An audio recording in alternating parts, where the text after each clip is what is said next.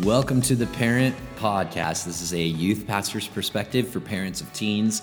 Every week sharing content that is helpful for me in youth ministry, but I can see also being very helpful in the home as you guys are on the front lines of raising your teenagers to be serious disciples of Jesus this week.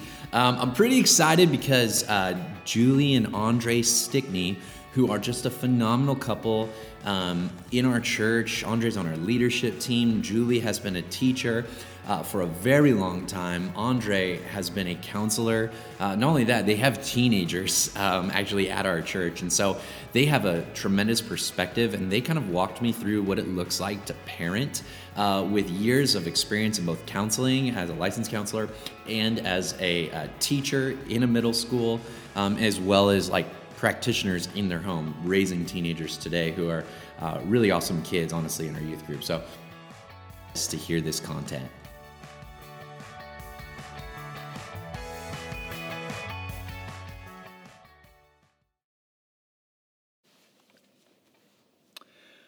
All right, Stickneys, thanks for joining us. Of course. Thanks for having us.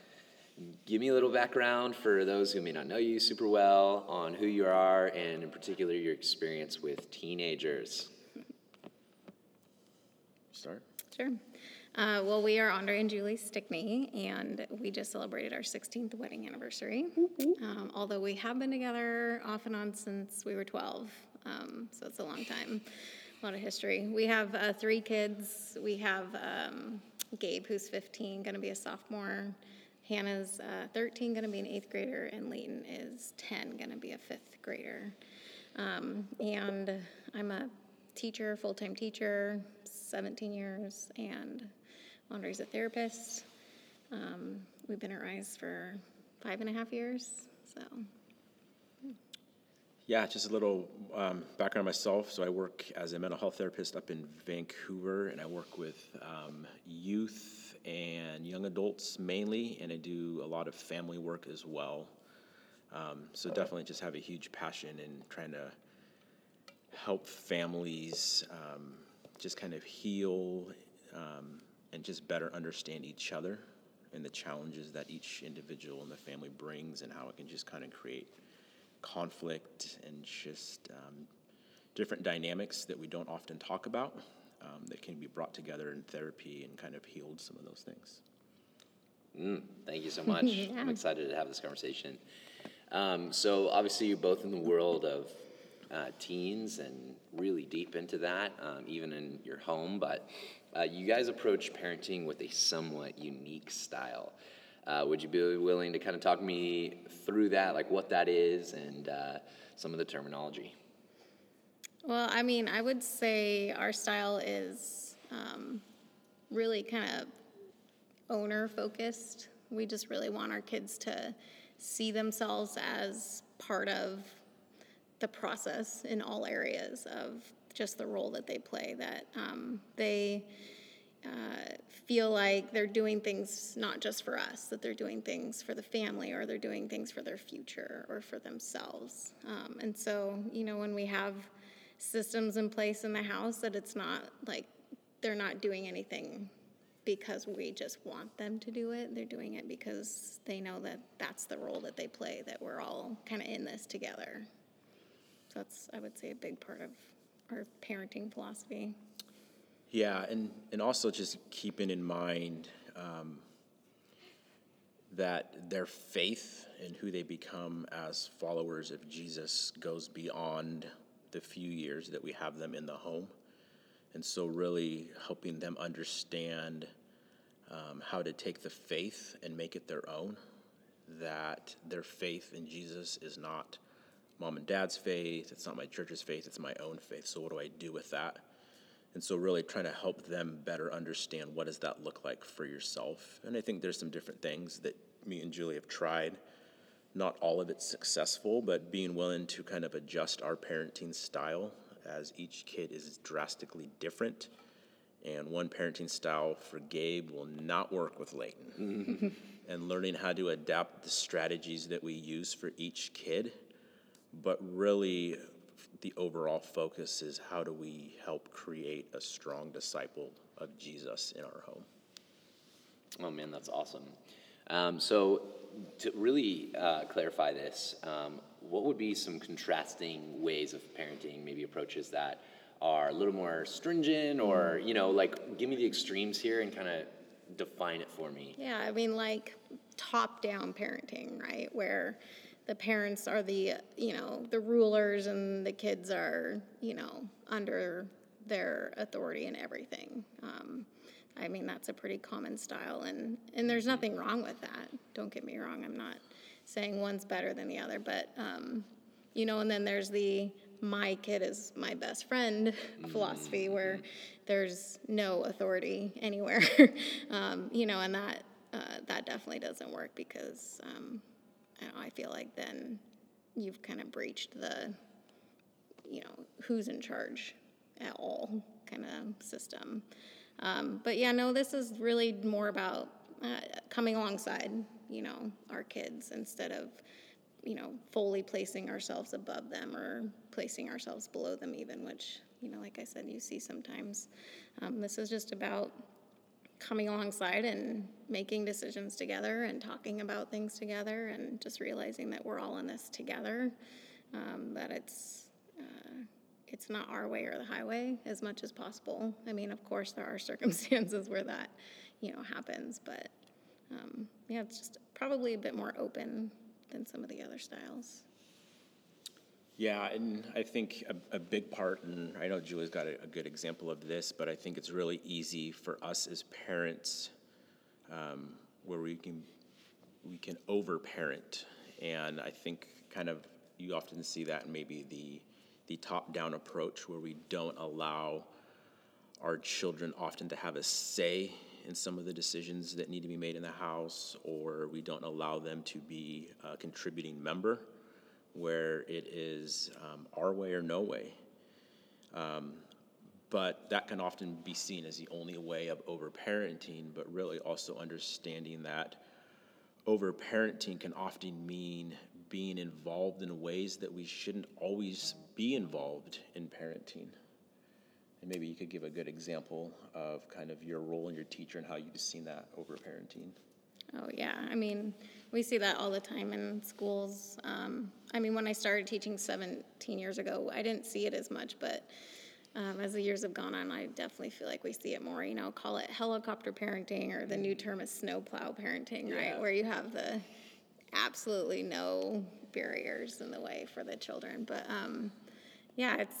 it's getting involved in your kids' education too much to the point where you're micromanaging them, where I have parents who I know have done their kids' homework, or written their essays for them. And that's probably over-parenting. That might be taking it a step too far, I feel like when you're talking about teenagers, they should be able to contact the teacher about their grades or go to the teacher and talk to them face-to-face, say, about grades. Or, if they have a problem at youth group, then if they're a teenager, they should be able to go talk to you. I just think that, empowering them to, have a voice is really what we're talking about here, is just kind of the model. And so, yeah, there is over-parenting, there's under-parenting,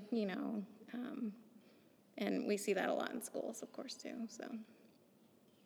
That's so good. I'll tell a quick story.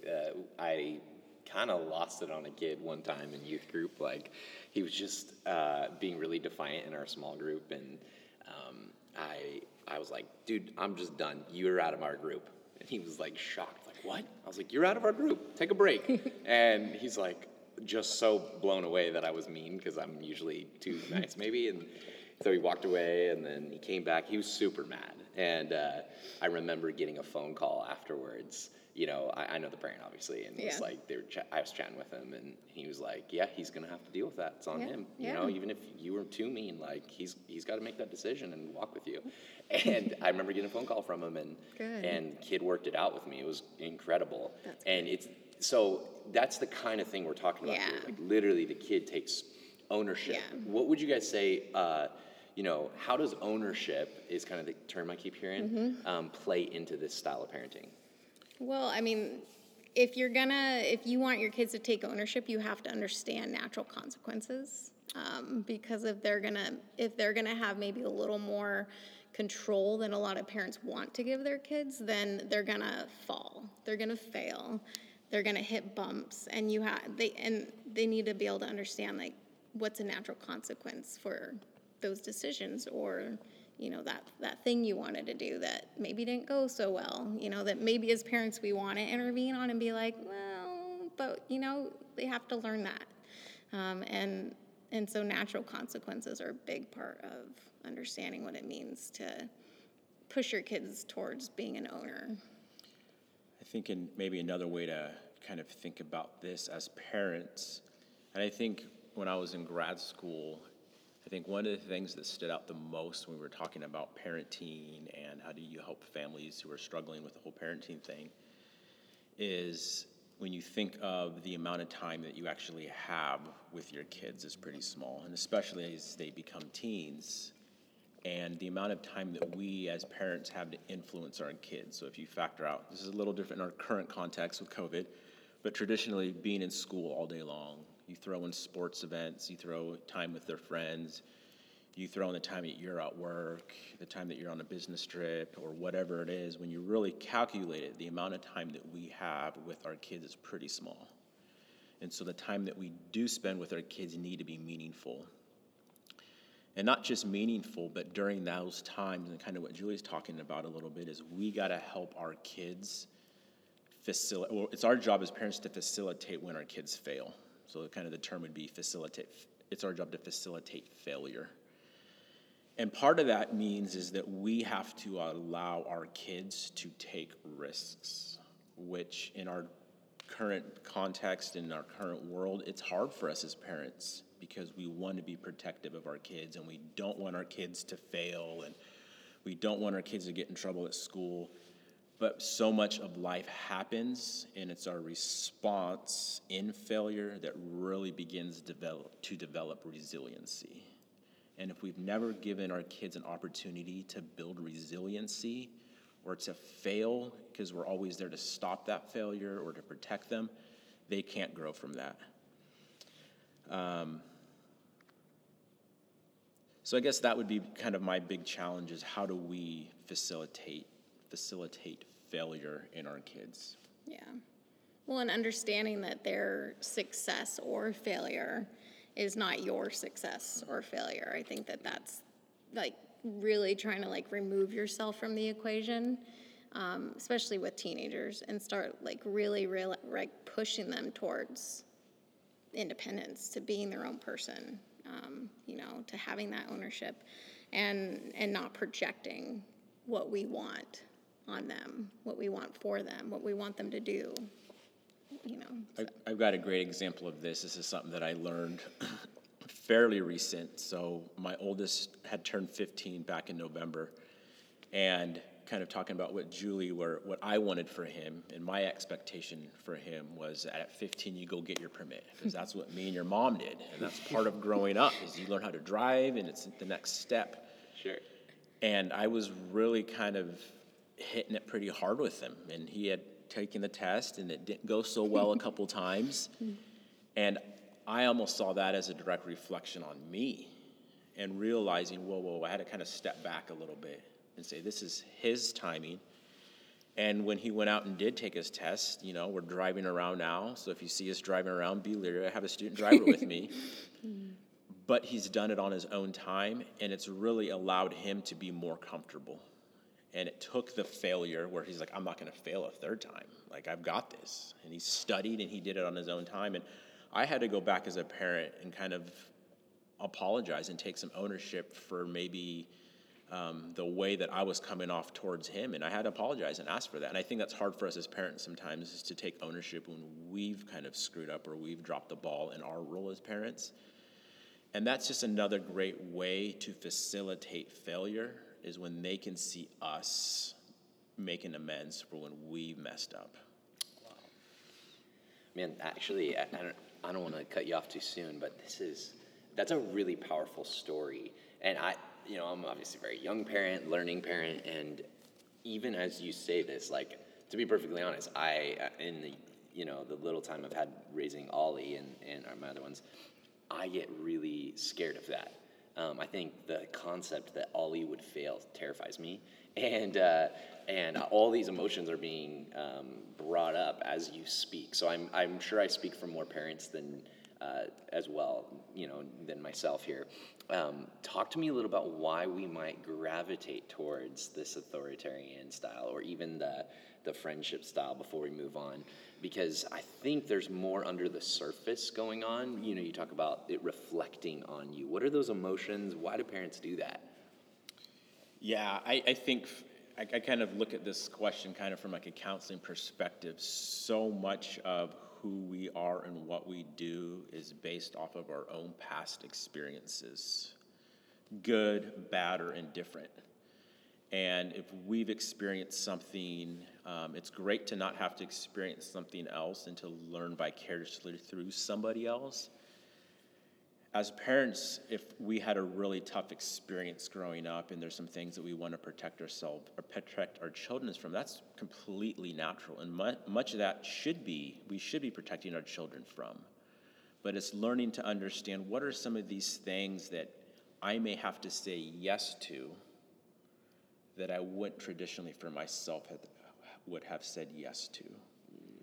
And I know what me and Julie have tried to do is we've tried to become yes parents. Like, we're going to say yes to most things. And our kids have learned that. Our kids still always ask. And I said, what's my answer going to be? Yes. Because we want our kids to experience new things and to try new things. And sometimes we've said yes to some things and we've looked at each other like, maybe we shouldn't have said yes to that. And part of that is because of our own experiences growing up and some of the things that we've done when we've been in certain situations that wasn't always the best direction to go. And we've had to learn some pretty hard consequences because of our own past experiences. But we don't want those to cloud and filter in a negative way the experiences that our kids could have that could be completely different. That could be a huge learning experience. That could be a huge way to develop their discipleship as a follower of Jesus that maybe we wouldn't have done. That's incredible. Yeah, I think it's, either a complete pendulum away from how you were raised sometimes. I think we see that a lot too. Or you do what you know. And so it's hard not to project that into your parenting as well. And I think, Andre's saying, like, I find myself doing that with Gabe right now that he's 15 in high school and all that. And I think of the things I was doing, and I'm like, and so I'll just straight up ask him things, and he'll look at me like I'm crazy. Like, why would I do that, Mom? And I'm like, okay, that's a me issue, that I'm taking what I might have done, made poor choices back then. And like expecting he's going to do the same. And I'm really learning a lot right now that that's not fair, and that's not kind of what we want for him. I don't want him to think I'm constantly going to be questioning him. It's about trust, at that point. And it's also keeping in mind that, like, our role as parents is to launch our children into adulthood. And with that means our kids are going to have some freedom to fall during that launching process, which usually means as parents, we're going to have to take some risks of our own that's going to allow our kids to kind of launch. And sometimes they come back, and sometimes we learn something the hard way as parents, or maybe it's reeling things in, and maybe it's not saying yes to certain things that maybe in the past that we would have, and learning how to adapt to the strategies that we've used. I want to get into your experience in your both your careers, but actually before that, is there a chance you guys be willing to give me some practical examples? You've shared a few, maybe even from younger years that the kids were growing up, but like what are some examples? Like, where can I say yes that I wouldn't normally say yes, and where might I need to like actually say no? Like what are those boundaries? If you have any that come to mind. I think for me, I would say it's definitely those opportunities where your kids can get an opportunity to experience something new. And that can mean so many different things for different people, because everyone's kid's a little bit different, the things they're getting involved in. But anything that allows your kid to be stretched in a new way, and sometimes that means that they've failed in something before and they're unwilling to try that new thing again. I guess I'll just use the example that Gabe gave yesterday about being on the river. So Gabe was out with some friends, and he came home, and we were up with some friends on a boat a couple weeks ago, and he's asked to try wakeboard. He's like, no, I'm not wakeboard. I can't get up, because he'd failed in the past. And then yesterday, he comes home, he's like, I got up on the wakeboard. And I was like, I didn't think you were going to try it again. He's like, no, I had to try it. But he was willing to try something new. And as parents, like, do I want my son out on the river without his parents? With other parents, we don't always know what they're doing. Like, no, that's terrifying to some level, But to say, hey, that's part of the freedom and part of the idea of saying yes. Like, yes, we're going to go let you do that. And also knowing that Gabe's demonstrated, his history indicates that he's a pretty responsible person. Okay. And so as parents, we have to be mindful of what does history indicate with our child. And sometimes that history is not always positive, but what ways do we allow them to create a new history? If people only took in my history, I'd be in trouble, But I've had to create a new history, not only with my spouse, but with my kids as a parent. Yeah. I've screwed up as a parent, I've screwed up as a spouse, but I've created new patterns, and I've created a new history that says my wife trusts me in this area, my kids trust me to be there for them emotionally, physically, spiritually. And a lot of that stuff means we're having to take risks. Well, yeah, and I think worry, I struggle a lot with worry, as a parent especially. Worry's always been a big battle for me, and anxiety. And I just, I had to grow my own faith to deal with that, because I couldn't hold my kids back because I was worried. That wouldn't be fair to them. That wouldn't be best for them. And so as I've kind of dealt with my own worry and continually give it over to God, every day there's something that comes up, usually that the kids, they're going all different directions nowadays, because they're older, and I just constantly have to give my worry over to God. Of course I wanted to say, no, Gabe, you can't go do that, because I'm going to be worried that something's going to happen and I won't be there, but I had to just let that go, give it to God and let them live their lives. That's so good. I want to hear a little bit about, from your perspective, maybe we'll start with you, Andre, your perspective as a counselor in particular. Would you be willing to put on your counselor hat and kind of talk us through the cost-benefit analysis of this approach?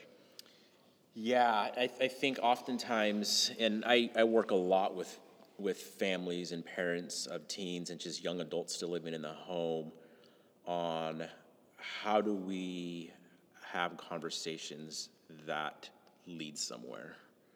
And what I mean by that is, how do we, oftentimes conflict within the home is caused by stress.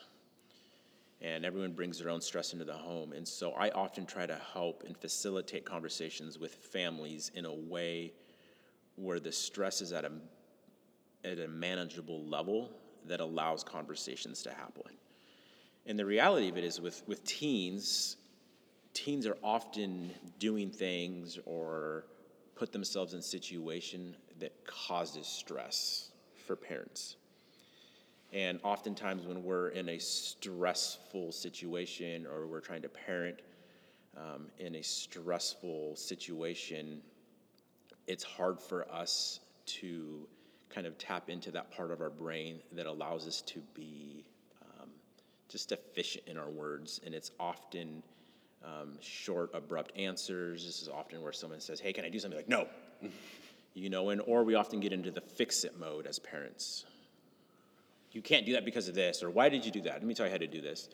And really, it's how do we have those conversations in a way that we can be just a little bit more mellow, that allows for conversations to happen. So much of communicating amongst families is not necessarily what we say, it's the delivery. It's how we're saying things. It's our tone. It's our posture. And teens especially, like, I don't think we give teens enough credit in regards to how the word is emotionally intelligent they are. Like, yes, they spend a lot of time on their phones, but kids are more aware of their surroundings than I think we give them credit for. Wow. And they can really tap into and read when me and Julie aren't doing well. Our kids are aware of that. You know, and my kids know when I'm being harsh or Dad's mad, he's yelling. Like, I wasn't yelling. Oh, actually, I was. And so really, I have to come to a situation, and this is a balance. Like, I know all this information as a counselor, adapting that in my own home, not as easy. You know, so I don't say this like I have all the answers or I'm doing perfectly in my own home. You know, this is things that we all struggle with. But really, I want an opportunity for my kids, and this is what I try to help all families, is like, how can you guys communicate better? That doesn't mean that you're going to do this well all the time, but what are those little things that you can begin doing to foster conversations that allow for dialogue, that allow you to say yes to your kids? When your kid asks to go to a party and your quick answer is no, they're shut down. Instead, how do you say yes, but with parameters? Yes, I want you to go to that party, but here's what I'm going to need you to do before that happens. Kids are open to hearing yes. The moment you say no, there's no conversation happening. So when we talk about being yes parents, it's yes, usually this means something else. For Gabe, it means yes, you can have 2 friends stay the night, but we need the bathrooms clean, the dishwasher, you know, there's a list, and he knows. He's like, what do you want me to do? I want a couple of friends staying the night. Perfect, here's your list. Wow. But it's learning to say yes, but. And there's just a lot of practical ways that you can help foster conversation with your kids that doesn't allow you to compromise. Because I think maybe some of you are out there thinking, it's like, yeah, right, you guys are just compromising on everything. And definitely not. You know, but I think there's ways where you can invite your kid or your teenager to be part of the parenting process. And I think that's really what we want for our kids. Man, that is so money. I want to let you off the hook, but I can't because I do have another question. You keep using tools. You're dropping gold right now from this counselor perspective as a dad of a teenager. Well, multiple teenagers, but what are some, like, you're a counselor. Give me some of these practical tools. There's ways that you think and approach conversations that are different from the normal person. I think first of all is just giving yourself a little bit of time. As a parent coming home from work, you know, you're thinking about all the craziness at work or whatever that looks like. And just giving yourself a few minutes before you walk in that door. Maybe that just means I'm sitting outside in my car in the driveway and texting my wife. It's like, give me 10 minutes. I'm going to sit on the car. I'm just going to listen to sports radio for a minute. I'm just going to turn on some music. And to be able to walk in the house, leaving all of that work stuff at the office or in your car, and to be able to come home and just set a culture for your family that says, I'm present, I'm here. You know, it's connecting with your wife for a few moments emotionally. It's connecting with your kids, making eye contact, not just turning on the TV or whatever it is. It's just being present. Wow. That's huge. And then your kids over time begin to see that. They see the change. When I talked about our kids are more emotionally intelligent than we give them credit for, kids will quickly respond to that. They know that it's okay to come up to dad or mom and say, hey, they're in a good place. I can ask them a question about tonight. Or I can ask them a question about having some friends over for the weekend or about going to that party or whatever it may be. And then from there, it's really learning how to communicate with your kids because the reality of teenagers don't always communicate the most effectively. Are you sure What? about that? As a youth I don't pastor, know. I don't know. I think they've got it figured out. So it is our job to adapt and say, how do I create an opportunity to have dialogue with my teenager? And there's some simple ways that you can do that, and just the way that you conversate with them. When they ask you a question, make it more than just a yes or no. Okay. Make it, hey, I want to go to that party on Friday night. Is there any way that you could drop me off, or can we borrow the car, or whatever it is? It's like, Why don't you tell me a little bit more about that party? Okay. It's beyond more than just a yes or no. And getting them to conversate more can often get them thinking more about, like, well, I'm not sure who's going to be there. Maybe I should look into that a little bit more. Okay, great. Why don't you go find out the details of that and come back and we can have a conversation about it over dinner.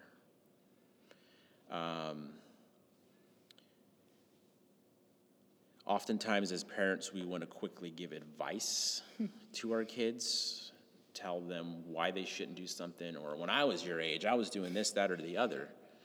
The moment you say that to kids, they're done, they're checked out. But true. being able to talk with your kids and saying, hey, I have some thoughts about that. Are you interested in hearing them? That's an invitation. Well, no, I'm not. Okay, that's fine. But oftentimes they're going to say, yeah, sure, whatever. And then at least it keeps the conversation going, and it allows for an invitation for them to ask more questions. But the moment you just start talking, they're checked out. So it's really just learning these little tips and just changing the way that you ask certain things. And like I said, Julie, or me and Julie talked about, is learning to say yes. It really is. It's validating some of those things that they're going through. You know, that sounds really hard, whatever situation they're going through. And learning to help and learning your kids and validating, like, man, that sounds really tough, but it sounds like you've got that figured out. Wow. Yeah, I do, Mom. Thanks. Or, hey, that's a great opportunity when you say, hey, it sounds really tough. I've experienced something similar. Would you be interested in hearing what I did during that time? Those are just some real practical ways of just changing the interaction with your loved one or with your kid, or even with your wife sometimes, or with your spouse, that allows for those conversations to happen. I'm definitely noticing some of those carryovers Yeah. from This Works in Marriage. This is Yeah. human interaction tools. Yeah. This is relational intelligence. Really, really good. And if you don't mind, I'd love to kind of hear about your thoughts as a teacher, because those are different as well. Yeah. You've read a lot. You've taught for 17 years. Yeah. Well, I mean, two things come to mind. One is there's a practice called backwards design or universal design in education, and it's really like planning with the end in mind. And I feel like I've been doing that with my kids without maybe even realizing it, but like, what kind of adult do I want my kids to be? Like, that's the big question, right? And then like you plan back from there of like, how do you get there, right? Well, the big way to get there in teaching always starts with relationships. And I think you'll hear any good teacher say that relationships are the most important part of teaching. And I think that plays out in parenting too, especially as the kids get older and you're not as big of a role in their life, but you want to be, but they don't want you to be.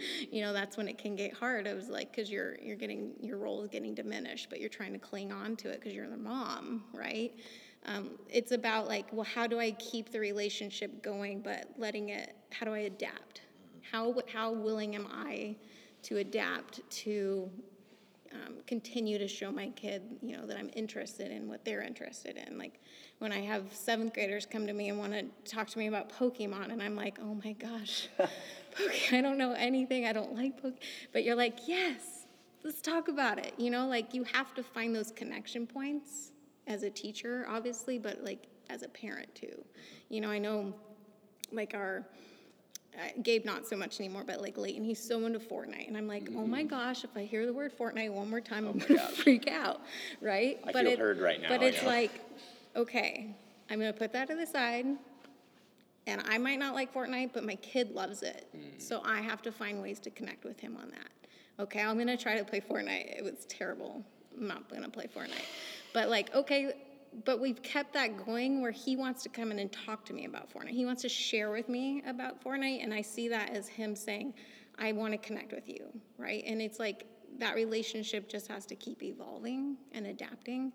I think so many parents just kind of shut their kids down unintentionally because maybe they're not interested, or maybe, you know, they don't always see eye to eye. And so instead of like I don't know, putting yourself to the side and being like, I'm going to continue to find connecting points here with my kid before they're, out on their own, then you can, like, not close the door on that relationship.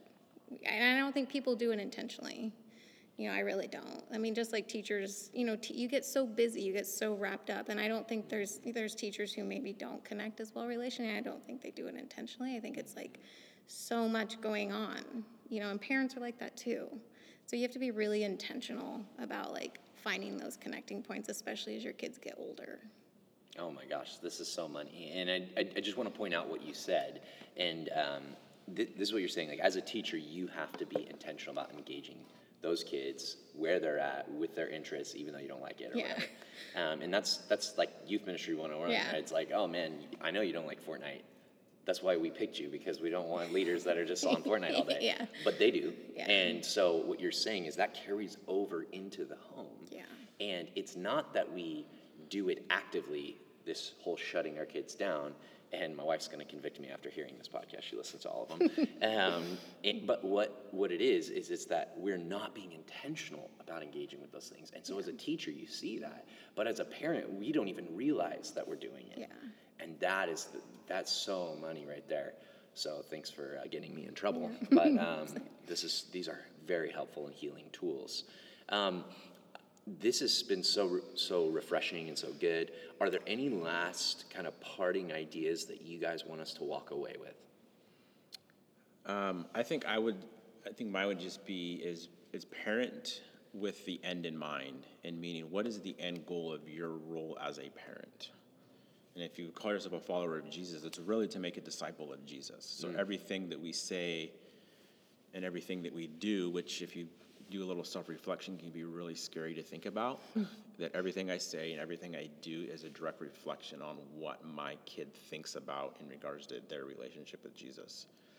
And so just kind of keeping that in the back of your mind, like the end result of what? My kid's 15, he's going to be 18, that terrifies me. I have 3 years to figure out how to make him a disciple of Jesus, or at least point him in that direction, and he's going to have to make that decision. But I better have done everything I can to point him in that direction, and just being mindful of the end result of what my role is as a parent. Yeah, and I mean, I think Andre's dad said this to him all the time growing up, and it's really stuck with me about just the idea of, our goal for our kids should be that they will take the faith and make it their own. And I just feel like that kind of encompasses everything we've been saying about them being owners too, about in all aspects of parenting, is just the idea of that we want them to take who we are and how our family is, the failures, the successes, the good, the bad, the ugly, but we want them to be their own person, right? And understand that everything that they do is for their future. It's their life. We're a family, and we all are living our own life, obviously in the same house for now, but not for much longer, So, yeah. Oh my gosh, you guys have really imparted some wisdom, really helpful stuff. I super appreciate you guys just as leaders in our church, but also as parents and a life season that I'm looking forward to. And I think a lot of parents who are moving towards having teen kids or who currently have teen kids or in the trenches are going to really appreciate this. So thanks so much for your guys' time. Yeah, having teens can be scary sounding, but man, it's fun. It's fun, and it's a joy. I mean, every stage of parenting is a joy, and I remember being like, oh, I'm so scared to have teenagers, but it's like you just roll with it, and you all just grow together, and it's fun. Oh, I love it. Yeah. Well, thanks again, guys. Yeah, thanks for having us. Man, I'm so grateful that Julie and Andre took the time to join me for this podcast. What is your big takeaway? What can you walk away with and say, man, that really sunk in, or that really spoke to me? I encourage you to really spend some time maybe talking with your spouse or thinking through and taking notes what it was that stood out to you from this really balanced perspective of how to parent.